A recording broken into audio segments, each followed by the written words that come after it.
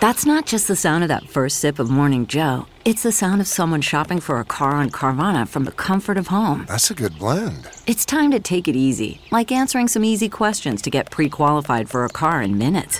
Talk about starting the morning right. Just like customizing your terms so your car fits your budget.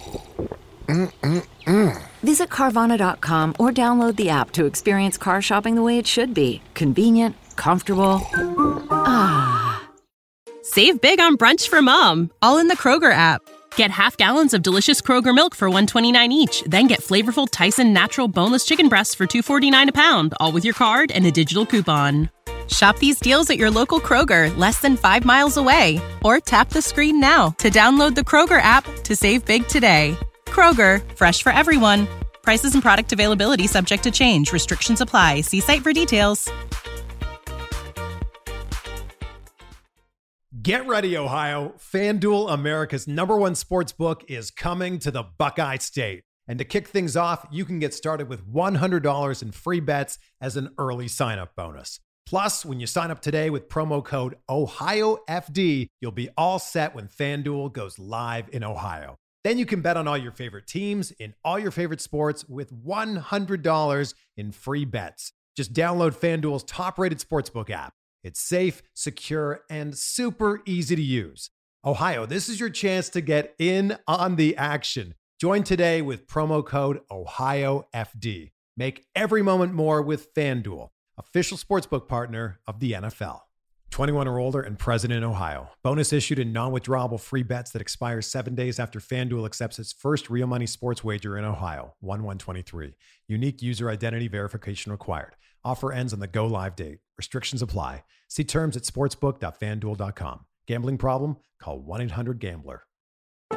Introducing the Lowe's List for Innovation. While our aisles are filled with innovative products, we've selected our favorites just for you. Like the exclusive Whirlpool washer with industry-first 2-in-1 removable agitator. We love this washer because you can customize any load. And with other smart features to streamline your laundry routine, this product is a must-have for families. Shop the full Lowe's list of top picks at Lowe's.com. Lowe's, home to any budget, home to any possibility. U.S. only.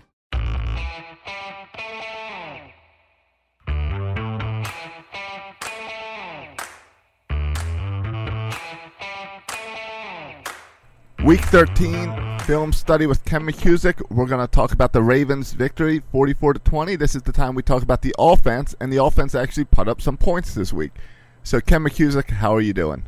Life's good, Josh. How about you? I'm doing all right. I'm doing okay. I'm a long day of work, but it continues. And you know what? The Ravens are in a good shape and still have a hold of this playoff run for themselves. So. We're in a good place. We've got a good article on the wild card out there on the website if you want to take a look, but it kind of examines what happens with a 9-7 tie versus all the teams. And there's really only one team that the Ravens have to be concerned about, and this week's game impacts that pretty significantly. So the Kansas City Chiefs are the biggest chance to beat the Ravens in a head-to-head tiebreaker. Not because of head-to-head, but because of common opponents. If the Ravens don't win that, which they can win by one of 3 games going their way, then the Chiefs will beat the Ravens on strength of victory. So that's the biggest risk. The Jets can also tie the Ravens and beat them in a conference tiebreaker. But other than that, take a look at the website. A lot more detail that could be better served by the people who would like to go down line by line through an article than people who are listening to a podcast in their car. No, and the lines change every game. Every time there's the football game, these lines are changing. So we'll talk about it in more. We got to mention it every week because more and more the Ravens' chances increase if they keep playing this way. I mean, they've won 3 in a row. Hopefully, they can make it 4. Yeah, a win over the Steelers would be big for their playoff hopes. And this Steelers week is a really poignant one in this rivalry with the incredibly ugly game from Monday night against the Bengals. Just a nasty. It's not even football anymore when they want to play like that. No, and no, it's not. And I obviously made the joke on the last one that it's a Steelers-Bengals game, so I'm going to root for injuries. Clearly, no one roots for injuries, and the way that the refs just let that game get out of control. I think there was more than one point where I thought they were going to toss someone, and instead they just said it's his first personal injury or whatever. And then I think I was more surprised when I saw the suspensions come out, and it's just one games for everyone, whether you're Gronk and or these guys on Monday night. Everyone just got one game. Well, that's right, and the one that I think anybody has different opinions on this. If you talk to Steelers fans and it being in the moment and whatnot, they think that Juju's hit was less severe than Gronk's because Gronk's was after the play and was a truly nasty hit. Juju, there was a taunting component to it after the play that it's like, yeah, I injured you and I'm going to stand over you for a few seconds. Both are bad. Probably they both deserved a suspension of some sort, a short one probably, given the way the league seems to be run. 1 to 2 games would have been reasonable in either case, and I think they both are there. And I tend to lean towards the Steeler fans, where I see the same thing that the Gronk hit had no purpose at all, where the Juju hit, he's making a football play, he's trying to get the stop, things happen, and the taunting is then when he went over the line, in my eyes. Mm-hmm. I agree. Because his during the course of play activity was less bad than Gronk, because Gronk did it after the play. Right. But his taunting is what kind of made it worse. Right. This week we've heard some things. So Harbaugh started out today's practice with a prayer for Shazier, and that was a very good thing to hear. I've seen a lot of very positive traffic today on Twitter, back and forth, about how each team really respects the other in the rivalry, and that's the big difference between the Ravens and Steelers versus the Bengals and Steelers, which is just Yeah, it's much more of a fun rivalry than a hatred. It's we like the Steeler matchups not because we hate Pittsburgh. We like the Steeler matchups because we split every year. We see each other in the playoffs all the time. The teams are competitive. It's always a tight game. Those are fun games. Those are what you want out of football. And, yeah, you want your team to win, but that's what you like out of a rivalry. That's right. And, yeah, and I'll make it very clear, I do not root for injuries. It's a joke, and it's a joke of I don't want to root for the Steelers. I don't want to root for the Bengals. So I mentioned injuries, but I don't really root for injuries. It's just unfortunate how things timed with Monday night. Well, yeah, understood, Josh, and it's just one of those things that happens. But it's good that you're making that clear to our listeners. I appreciate it. Yeah. I don't root for injuries. Just root for my team to win. But let's move on to the Ravens, because that Steeler game that affects the Ravens. But the Ravens upcoming this week, they have a chance to deal with that and really take charge on their own. So let's look at what the Ravens did right with with the offense side to really score points and do something we haven't seen from this offense all year against the Lions. No, yeah, we certainly haven't seen it much. And the offensive line had what I would say is its second best game of the year. The performance at Oakland was just a slight notch above, and frankly, it was the best game I'd ever scored. Okay. But in this game, they did some wonderful things in pass blocking that are really special. So the Lions, first of all, they know they don't have the greatest pass rush. They had Ansah, who was playing a little bit dinged up and probably was not at his best. And they did a lot of scheming for pressures. Now, you've heard some of these numbers when I've been talking about them from Pease's standpoint and how often he does this thing. So how often does Pease rush 6+? Well, it had been 11 times before the last game. It was 9 times that the Lions rushed 6 or more in this game alone on 36 dropbacks. So it gives you an idea of what they were trying to do in terms of really get pressure with numbers. They rushed 5 men, which a lot of people consider a blitz, another 12 times. That's 21 out of 36. They quote-unquote blitzed by the definition a lot of people use. They had 8 pass rushes that I would term as deceptive by my definition. Those all involved a 2-man blitz where they sent 2 on the same play, which is one blitzer does not get you deceptive, but 2 blitzers does individually. And the Lions in 36 dropbacks had 25 individual blitzes. Now that's players rushing from inside the slot receiver and at least 1.5 yards behind the line of scrimmage. So 25 times they brought an individual blitz like that. Now, in the context of all of that, and obviously the Lions are coming from everywhere trying to get to Flacco. Right. The Ravens still gave Flacco ATS 20 times in 36 dropbacks. That's 56%, an above-average total. They generated no sacks. Rushed 25 individual blitzes, no sacks. It's a complete failure. Yeah. And three quarterback hits in the game. That's good. And I guess that then allowed Joe to at least find guys because they were more successful in the passing game.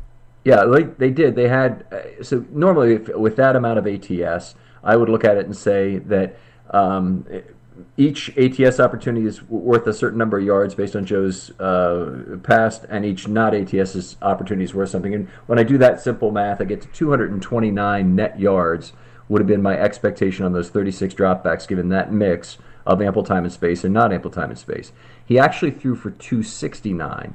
But when you think about it, granting ample time and space in this environment is worth more because more rushers are committed, and the secondary, then the second and third levels, are more open in terms of the ability to separate, the ability to get yards after the catch, etc. So while I look at Flacco's number and say his best numbers of the season and he did outperform his opportunity set, I give the bulk of the credit to the offensive line in this one. They just played fantastic.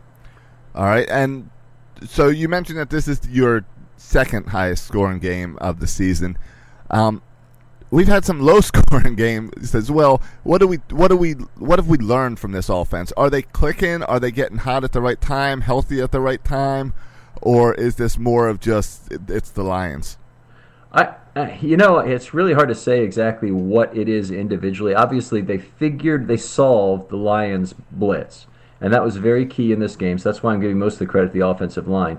When they solved it, the Lions had a really oh crap situation on their hands of having a very limited coverage set in the second and third levels. And the times Flacco has struggled most, the times that I remember, are versus Cincinnati, for example, or Denver, when they would just have a four-man rush all the time against him. And when that four-man rush is successful and they have seven in the secondary, it's very effective always at keeping Flacco under wraps. And that it wasn't possible this game because they didn't have seven in the secondary all the time. Right. Now, one of the biggest plays for Flacco was when there was a point in the game where the Lions defenders looked completely confused. Yes, to say the least. So, okay, let me set the scene here because the Ravens were leading 20-13 early in the fourth quarter. So it's 14-14 left in the fourth. I'll give you the time reference here because I really want you to go look at this one if you can on Game Pass or on your DVR, either one. But it's a crucial 3rd and 7 play. And you remember the Lions had just scored a couple touchdowns. It was 20-0 at the half, and they made it 20-13 with a couple of touchdown drives. And it's looking like the Lions were making another comeback. And Ravens really needed at least a field goal, but they really needed a touchdown on the drive. So 3rd and 7 came up, and all of a sudden the Lions have 9 men on the field. Now, isn't this the same? Am I thinking about the same play, or am I at a different point where the Lions almost got, on the play before, almost got a fumble, but it wasn't a fumble, and there was some confusion of the Lions trying to figure out whether or not they're going to challenge? Yeah, that's right. That's the same play, right? And the Ravens just did a hurry up. Yeah, the Ravens got it, were prepared and got it done. The Lions did not throw a red challenge flag, and they didn't call timeout with 9 men on the field. No one was calling timeout that I could tell on the field. Right. A lot of the guys on the field looked like they were looking to the sideline trying to figure out what's the timeout. Mm-hmm. Or not the timeout, but if we're going to challenge it. Right. So anyway, on the play, as you see it develop from the top, 2 men covered Watson. Nobody covered Chris Moore. And Chris Moore all of a sudden is wide open in the middle of the field. And at the game, I didn't pick up on the 9 men. But I'm saying, how the heck did he get that open? Right. There was nobody within 8-9 yards of him. He catches the ball, big run after the catch to load up a 23-yard play there before they could get him down, and the Ravens scored 2 plays later. So that was probably the biggest single play of the game in terms of how it impacted things. And there is legitimate talk that Caldwell and perhaps others will lose their job over it. It's probably the defensive coordinator who should lose his job, although the head coach with with his overall coordination failing on this is pretty bad, failing to get a timeout in particular. All right. And that was a huge play. And Chris Moore is becoming more and more of a guy that fans are wanting to see more in, because it seems like he's a guy who can catch the ball, and he seems to be making some big plays the little bit of opportunities he gets.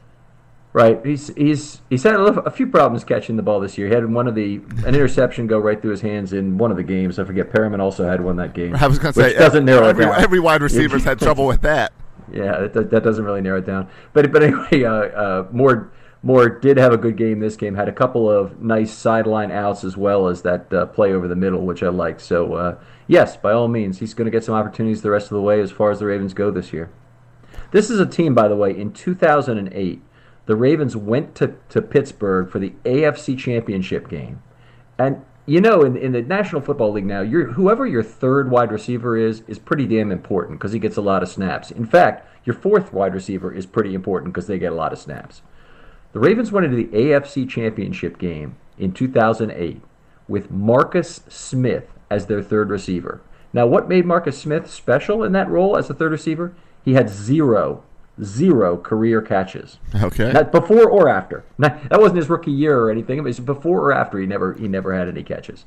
Good special teams player for the Ravens, but in that game, he still made a contribution. Flacco threw a ball to him in the end zone. He drew a pass interference call. The Ravens scored immediately thereafter to come within 16-14, and Marcus Smith made the biggest not catch of any of the players in Ravens history who've had very few total catches. Right. So you're saying there's still a chance for Perriman. That could be his comeback opportunity. Right. All right. You mentioned this is your highest scoring, one of your highest scoring games. So let's get to the line and you give the grades. Let's see did they get straight A's. We'll find out. And pretty close. All right. Let's start with Ronnie Stanley. Okay, so Ronnie Stanley really getting hot at the right time right now. He's had 2 consecutive top shelf games, and he's hobbling, but he's gotten an A in both of them. This game he had a pressure and a half, and that was all his negative events. He missed 3 blocks in addition, but it just looked very good. He was aware in terms of changing. He was able to change out of stunts, which is something an injured player often is not able to do, is make a stunt handoff well, not give ground oftentimes before a stunt in order so he can't do it properly. But Stanley did a good job with all of that, and he's getting hot at the same time he did last year when he had those 8 straight games at the end after the Pittsburgh game that were just terrific. And really gave the Ravens a chance to get in the playoffs and gave us all the hope we have about Stanley this year. But great game for Stanley and coming at the right time. All right, that's good. You're concerning me about that hobble, though. Hopefully that doesn't get any worse. How about James Hurst? Okay, so James Hurst is having a fine year, and now some interesting questions really have to come up about him. So let's talk about his performance in this game, then we'll get back to that. So the last 8 games that he's played at guard, now remember he was sent to detention. Detention is the wrong word. He was sent to emergency service at left tackle for the Green Bay game. But otherwise, in his games at guard, his last 8, he's gotten B, A, C+, A, C+, B, B, A. And during that time at guard, he's had 43 of 51 pulls. He made 9 of 10 in this game. And he had, let's see, what do you have in terms of negative things? He had 1 penetration allowed on a run play in this game. That was his only negative event here. He did have 3 missed blocks, but another fine game for Hurst, and .90 per play unadjusted. With adjustment, it's an A. And he has really elevated his own status. So next year is going to be a question of which team wants Hurst to start for them at left guard.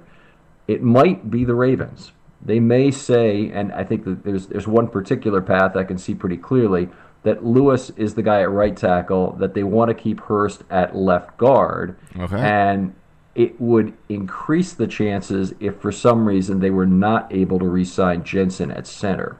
Because I think the Ravens are going to have to find a way to economize somewhere. And Hurst will have a not insignificant contract. I mean, you could easily now, based on what I've seen and his history, I don't think he has any tackle swingman value, but I think you could say 4 years, $16 million. I'm So not the that's- best at it. Right, so he's going to be making more than if they just left Lewis in that position. Yeah, and that's the key point, is that Hurst really projects to be a better player in 2018 than Alex Lewis. Alex Lewis will be coming back from an injury. It will be his third year, but I can't project that he's going to be where Hurst is as a player. But you do get a cheaper player for 2 years if you stick with Lewis, and you also get the possibility of solving your issue at tackle, of having not a reserve tackle if you put Lewis at right tackle.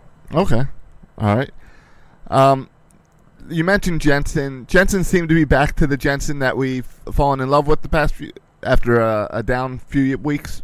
Yeah, it's not like he's been terrible or anything. He just hasn't been quite as good as he was at times earlier in the season. But he had one difficult reach block that he missed. Now, reach block is when you have to take a step to make a block, and it happened in Q4, and he got in the way of Skura's pull on that play. Now, obviously, that was not a well-scored play for Jensen, but what it really demonstrated to me is how little we've seen that happen this year. So when you see a player like Jensen,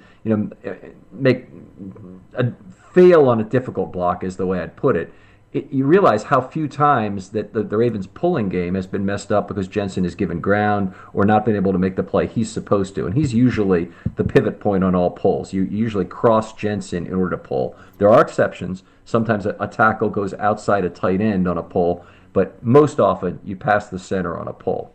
So he played well. It gave him half a penetration, half a pressure, and he also gets an A after adjustment. A very good game from Jensen. Any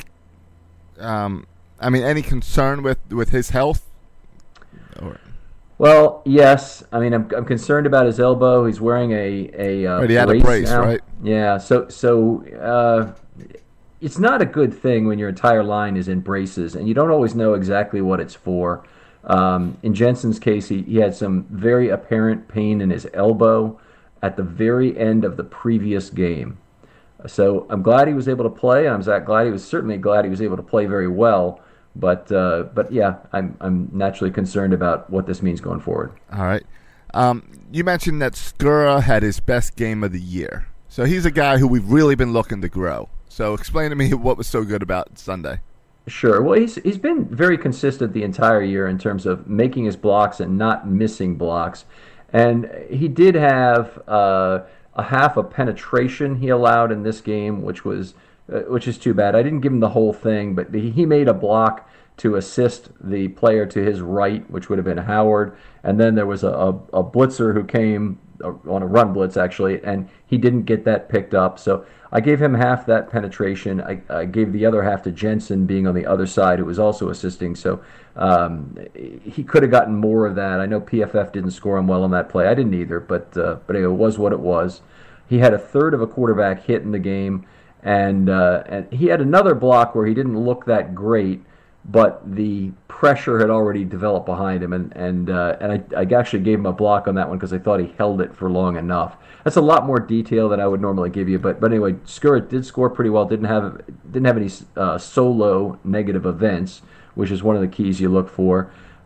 He only got 1 point on his 3 pulls because he had a -1 on the pull that didn't work out with Jensen obstructing him.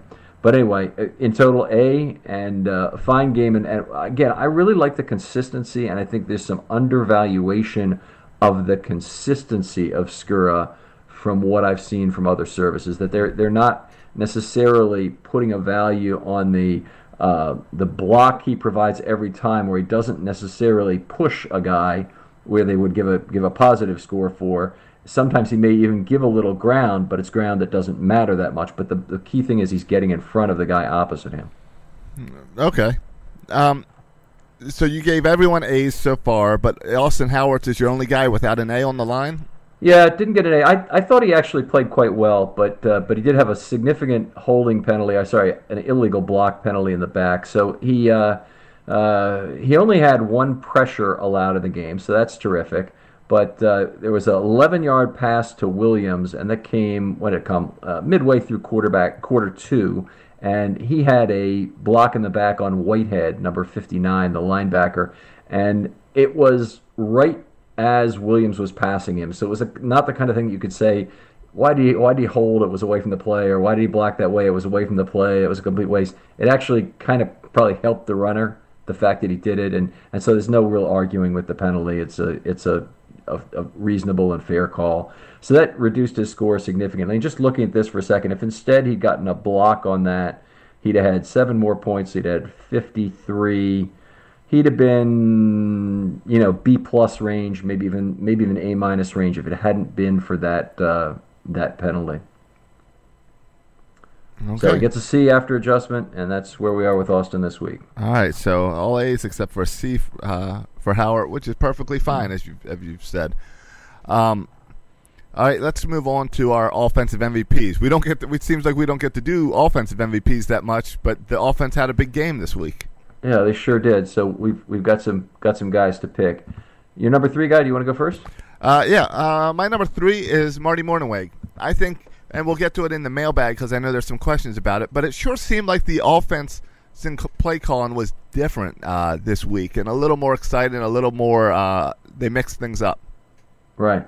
I think that's fair. That's not bad at all. Number 3 for me is Alex Collins. Big runs, continues to have not a lot of easy level 2 opportunities given to him. The team doesn't have Marshall Yanda there. They do have Hurst, which gives some good pulls to open some holes, and they do have Howard, who's a good seal blocker on that right side. But they have not had as many easy level 2 opportunities for Collins. He tends to get contacted earlier and get a lot of his yards after contact. So he gets my number 3. I always feel bad for Collins because once they get within like 10 yards of the end zone, they don't use him that often. And I feel bad that he doesn't always get the touchdowns. But he has been exciting. My number 2 is Patrick Ricard, just for his first career touchdown. And it was fun to see a different play like that come out from the Ravens offense. Yeah, I mean, not only was that great, but we noticed about 4 times, and Maureen and I are scoring the game for the offensive line, but we do put in a note for other good blocks from eligible receivers in particular that happen while that's happening. So Ricard played, I want to make sure I have this correct here, 18 snaps on offense. And he had 4 noted mentions for big blocks on run plays. So very big contribution for him in that regard. So that's a great pick. I love it. My number 2 guy, Joe Flacco. Whatever you want to say about Joe in terms of did he really outperform his expectation in this game, or was it more the offensive line giving this? I give him credit for taking advantage of the Lions defense on the 23-yard play when they only had 9 on, making sure that he got a nice, easy pitch and catch in the middle of the field. I give him credit for managing the football exceptionally well. So he didn't have any turnovers, which is something that is not exactly captured without looking at it separately in terms of how well they do versus sample time and space. So he's had a couple games now in a row where he's managed the football extremely well. And that doesn't necessarily mean managing the game only. It means managing the football well. And that's been very positive. So Joe's my number 2 guy. And my number 1 is Mike Wallace. It's been nice to see a wide receiver that we can count on. Yeah, that's great. It was a very deep cross. The Ravens offense had to depend on that play, that the pass rush wouldn't get there because that play takes a long time to develop. Right. So, it's one of those plays that real great to see them take a shot and really make Flacco hold the ball a little bit longer, or ask Flacco to hold the ball a little bit longer to make that play. My number 1, the Ravens offensive line as a whole. Now, last week I didn't want to do a, wuss out and give it to 2 players or give it to 3 players when both Stanley and Howard had excellent games. But this week I can't help but give it to all of them. They played so well as a unit in solving the blitz that I was very happy with this. I could have also given it to Greg Roman as a number 1. I just thought I'd leave that one for you just in case. Oh, see, I don't know. Don't always remember those coaches' names, so I would have missed that one. But that's a good one. Let's get to the mailbag, and we're going to talk with kind of what I was getting to with my pick of Marty, where Vaughn Takes asks on Twitter, did you see any significant difference in the play calling last week, formations, personnel, etc.? The ball was certainly up in the air more. Right. They did a lot of chipping in the game. They've done a lot of that the whole season long. Backs in the game, and Collins in particular, did a good job picking up the blitz individually, so got to give him some credit for that. But I think a lot of it was just Joe finding open receivers under a very favorable circumstances. So you have less people in the secondary. There's less traffic to throw into, more area to throw a receiver open. And throwing a receiver open, for example, is something he did with Wallace on the long pass. There's several different points to which he could have thrown that ball that Wallace could have run to and made the catch ahead of the defensive back who was covering him. You kind of think of it as, in economics, we have an efficient frontier, but there's a whole kind of line of places that the ball could have gone where Wallace would have been the first guy to get to it, and he picked a great spot to throw him open there. Made a number of back shoulder throws on the sideline, which is something I want to see return to the Ravens offense. He still has that cannon arm to get the ball to the sideline before the defensive back can do anything about it. And the back shoulder throw came back, I want to say, about 3 times in this game. So it was a very positive thing. That's great. That's exciting. What about the pass protection in recent games? At Vengeance on Twitter asks, what's up with, is there a change? Is there a 5-man front, help from the weak side? And do you have any recollection what it was like the last time we played Pittsburgh? The last time week 3, 4, whenever that was. Right. So in week 4, how did their pass protection differ? Well, I don't know that I can say specifically with regard to week 4, but I will say as the season has gone along here, they've done more to try and protect Austin Howard and to an extent Ronnie Stanley as well, with chip blocks from eligible receivers leaving the backfield. And that's been very effective, with some use of Ricard on that, and with other use of Hurst usually helping Stanley from the inside as well. So a combination of things to help your tackles deal with edge rushers, I think, has really helped. The Steelers can bring it from everywhere. They can certainly bring it from the inside where they have Stephon Tuitt and they have Cam Hayward, and they can bring it from the outside where they have T.J. Watt and Bud Dupree. So they have a lot of weapons, and the Ravens will really be tested in this next game at Pittsburgh. Right. All right, here's one of those guys who is really watching the playoff lines, and this is Vermont Raven on Twitter. Correct me if I'm wrong. For Week 14, the best results for the Ravens are the Chargers to lose to Washington, Miami to lose to New England, Buffalo to lose to Indy, and the Jets lose to Denver. And then Kansas City or Oakland have to get their 7th loss.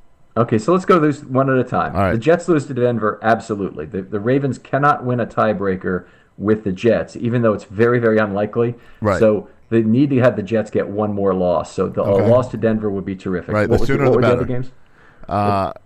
The Chargers and Redskins. Okay, so Chargers and Redskins is an interesting game. Obviously, the Ravens would love for the Chargers to lose to the Redskins because it's a loss for the Chargers. But if the Chargers beat the Redskins, then the Ravens actually seal the tiebreaker with the Chargers, which is also not a terrible result. So either one of those kind of works. One's a big win if they go in and lose to Washington. One's a half win if they go in and beat Washington. All right, so that's one to not worry about too much. Mm-hmm. All right, we've got Miami losing to New England to get their 8th loss. Okay, sure. I mean, if you want to avoid 3-way ties, that's kind of an obvious one. But Miami's not gonna start winning ball games, so I don't really have a fear of that. But yeah, there's no reason for the Ravens not to root for New England to beat Miami. The only one I can see is that if New England takes a loss, it might be good for the point that New England will still be playing hard in Week 17 when they play Buffalo. So that would be a key one. And that brings us to Buffalo and Indy this weekend. I guess, is Tyrod playing this week? Have you seen? I have not heard, but I did see something about Nathan Peterson is ready if needed kind of thing. Yeah, right. Just like last time, he showed us all he was ready. Yeah. So obviously, like you were saying with New England, it'd be good if Buffalo gets their loss, whether it's this week or at some point. We need them to get another loss. Yeah, need Buffalo to get one more loss. Buffalo can win an oddball tiebreaker at 10-6 with the Ravens. It's going to be much harder for them to win a tiebreaker at 9-7. But Buffalo has a pretty easy schedule the rest of the way. So they're a little bit scary in terms of what they can do. The Ravens are a game ahead; they should be able to deal with it. But yes, they're of course rooting for Buffalo to lose another game. All right, and then here's a quick one from Edgar Catano. It's Caetano. That's what I said. I said Caetano. Okay. I think I'm looking at the pronunciation. He ends it with quick one. What do you make of how Woodhead's been used and what he brings to the offense since the return? By the way, Josh, it's Caetano. Cheers, guys. So he knows I struggle with names and gave me the pronunciation. Yeah, everybody needs to give their phonetic pronunciation to Josh. I'll say, by the way, this is not a problem for Josh alone. I used to be on the Coach's Buzz from time to time, and he would always call me Matuzak.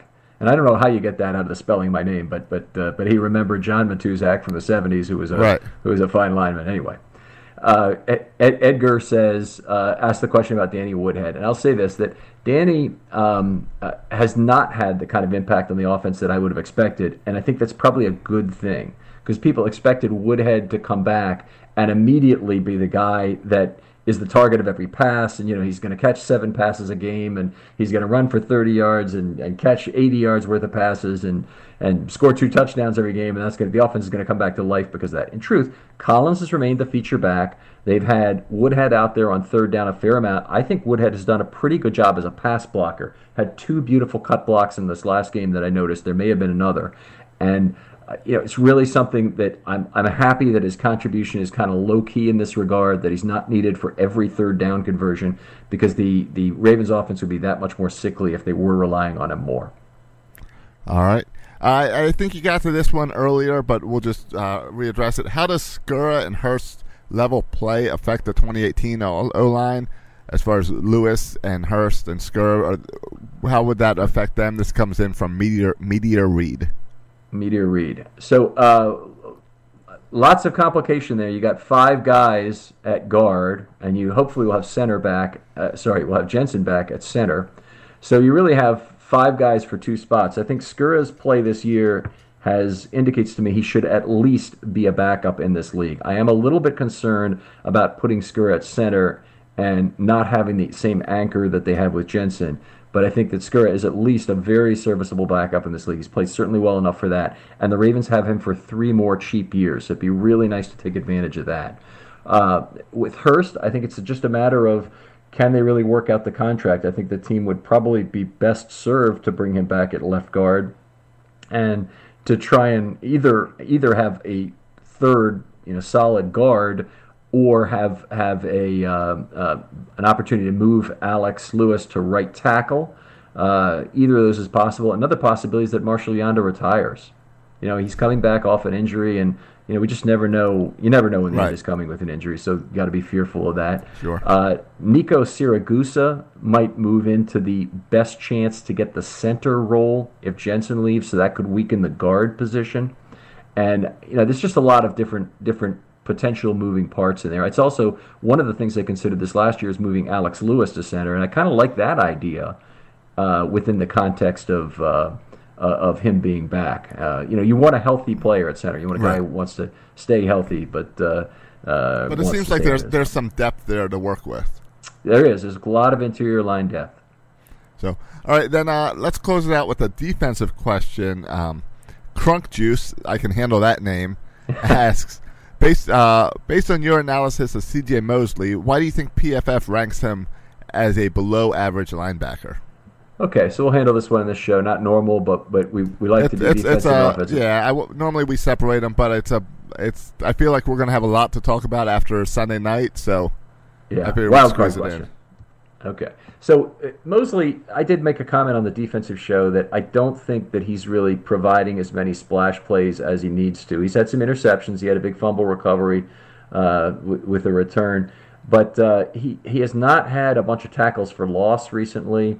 And maybe part of it is that he's hobbling a little bit, but I honestly think he needs to step it up here. And I'm a little concerned about what's going on here, because we're going to a point where they're going to have to make a decision on Mosley. They're going to certainly pay him next year to stay for his 5th year, And to do that, they have to pay him a much higher salary to do it. And then they have to decide if they're going to sign him long term, which is also going to be quite expensive. And they have to decide how to time that, whether they preempt the 2018 salary, pay a little bit less on the front end, more on the back end, to keep him for long term immediately. And that also would mean his overall contract will be a little smaller because he's guaranteed more money up front. So I think with CJ, he certainly is a team leader. He's the signal caller. He's out there every snap that he can be. You want this guy to be on the team for the long time, but you are making a big franchise decision on a cornerstone player. And if he's taken a step back, or if there's anything that he's lost that might be significant, I would be concerned about investing the entire bankroll in him. And he's going to be expensive. It's going to be probably a $55 million contract for 5 years, maybe even a little bit more than that. And that's a lot of money for one player. Right. Yeah, hopefully we'll see him improve over the next couple weeks and grow into the guy that we all want him to be, and finally get one of those. He was a first-round pick, right? So yeah, it'd absolutely. be nice to get a first-round pick finally pan out as a star. Right. All right, Ken, your article is up on Russell Street Report right now for the offense? It is. So you go to Russell Street Report and look for Film Study. If you want to follow me online, I'm at Film Study Ravens, and we tweet all day long about stuff. There's a lot of good back and forth, and it's not just asking me a question. You ask me a question with an at Film Study Ravens, and all kinds of other people will jump in with their opinion too, which is just great. Gets a good discussion going. I love it. Yeah. How about you, Josh? My show is Section 336. Most recent episode up. We talk about this Steeler-Ravens rivalry and why we like it. We talked about Dan Duquette, and he went on a radio station and made some comments that a lot of people bashed because they said it sounded like he wasn't doing anything and didn't care. So we talked about some of the moves that Dan Duquette made with his career here, and how, when you look at it, Dan Duquette's done a lot of really good stuff with the pocketbook held back.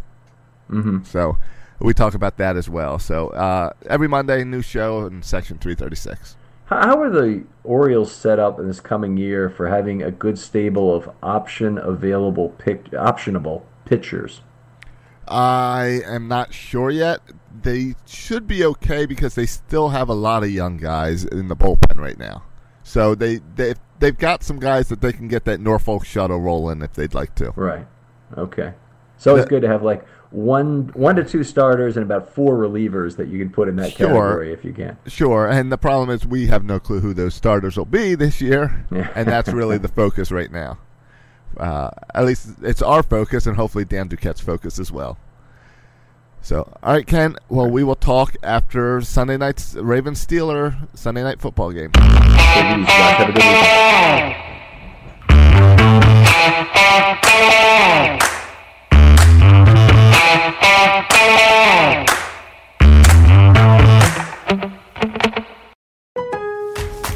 At Lowe's, we're your go-to for great gardening values every day. That's why we've lowered our price on select bagged mulch, now starting at just $2.88 a bag. Mulch helps prevent weeds and retains moisture, and when you put it down around trees, shrubs, and flower beds, you'll see how beautiful it makes your outdoor space, just in time to welcome back family and friends. Shop online and pick up in store. Lowe's, home to the best part of summer. Selection and product availability vary by location. While supplies last, U.S. only. Excludes Alaska and Hawaii.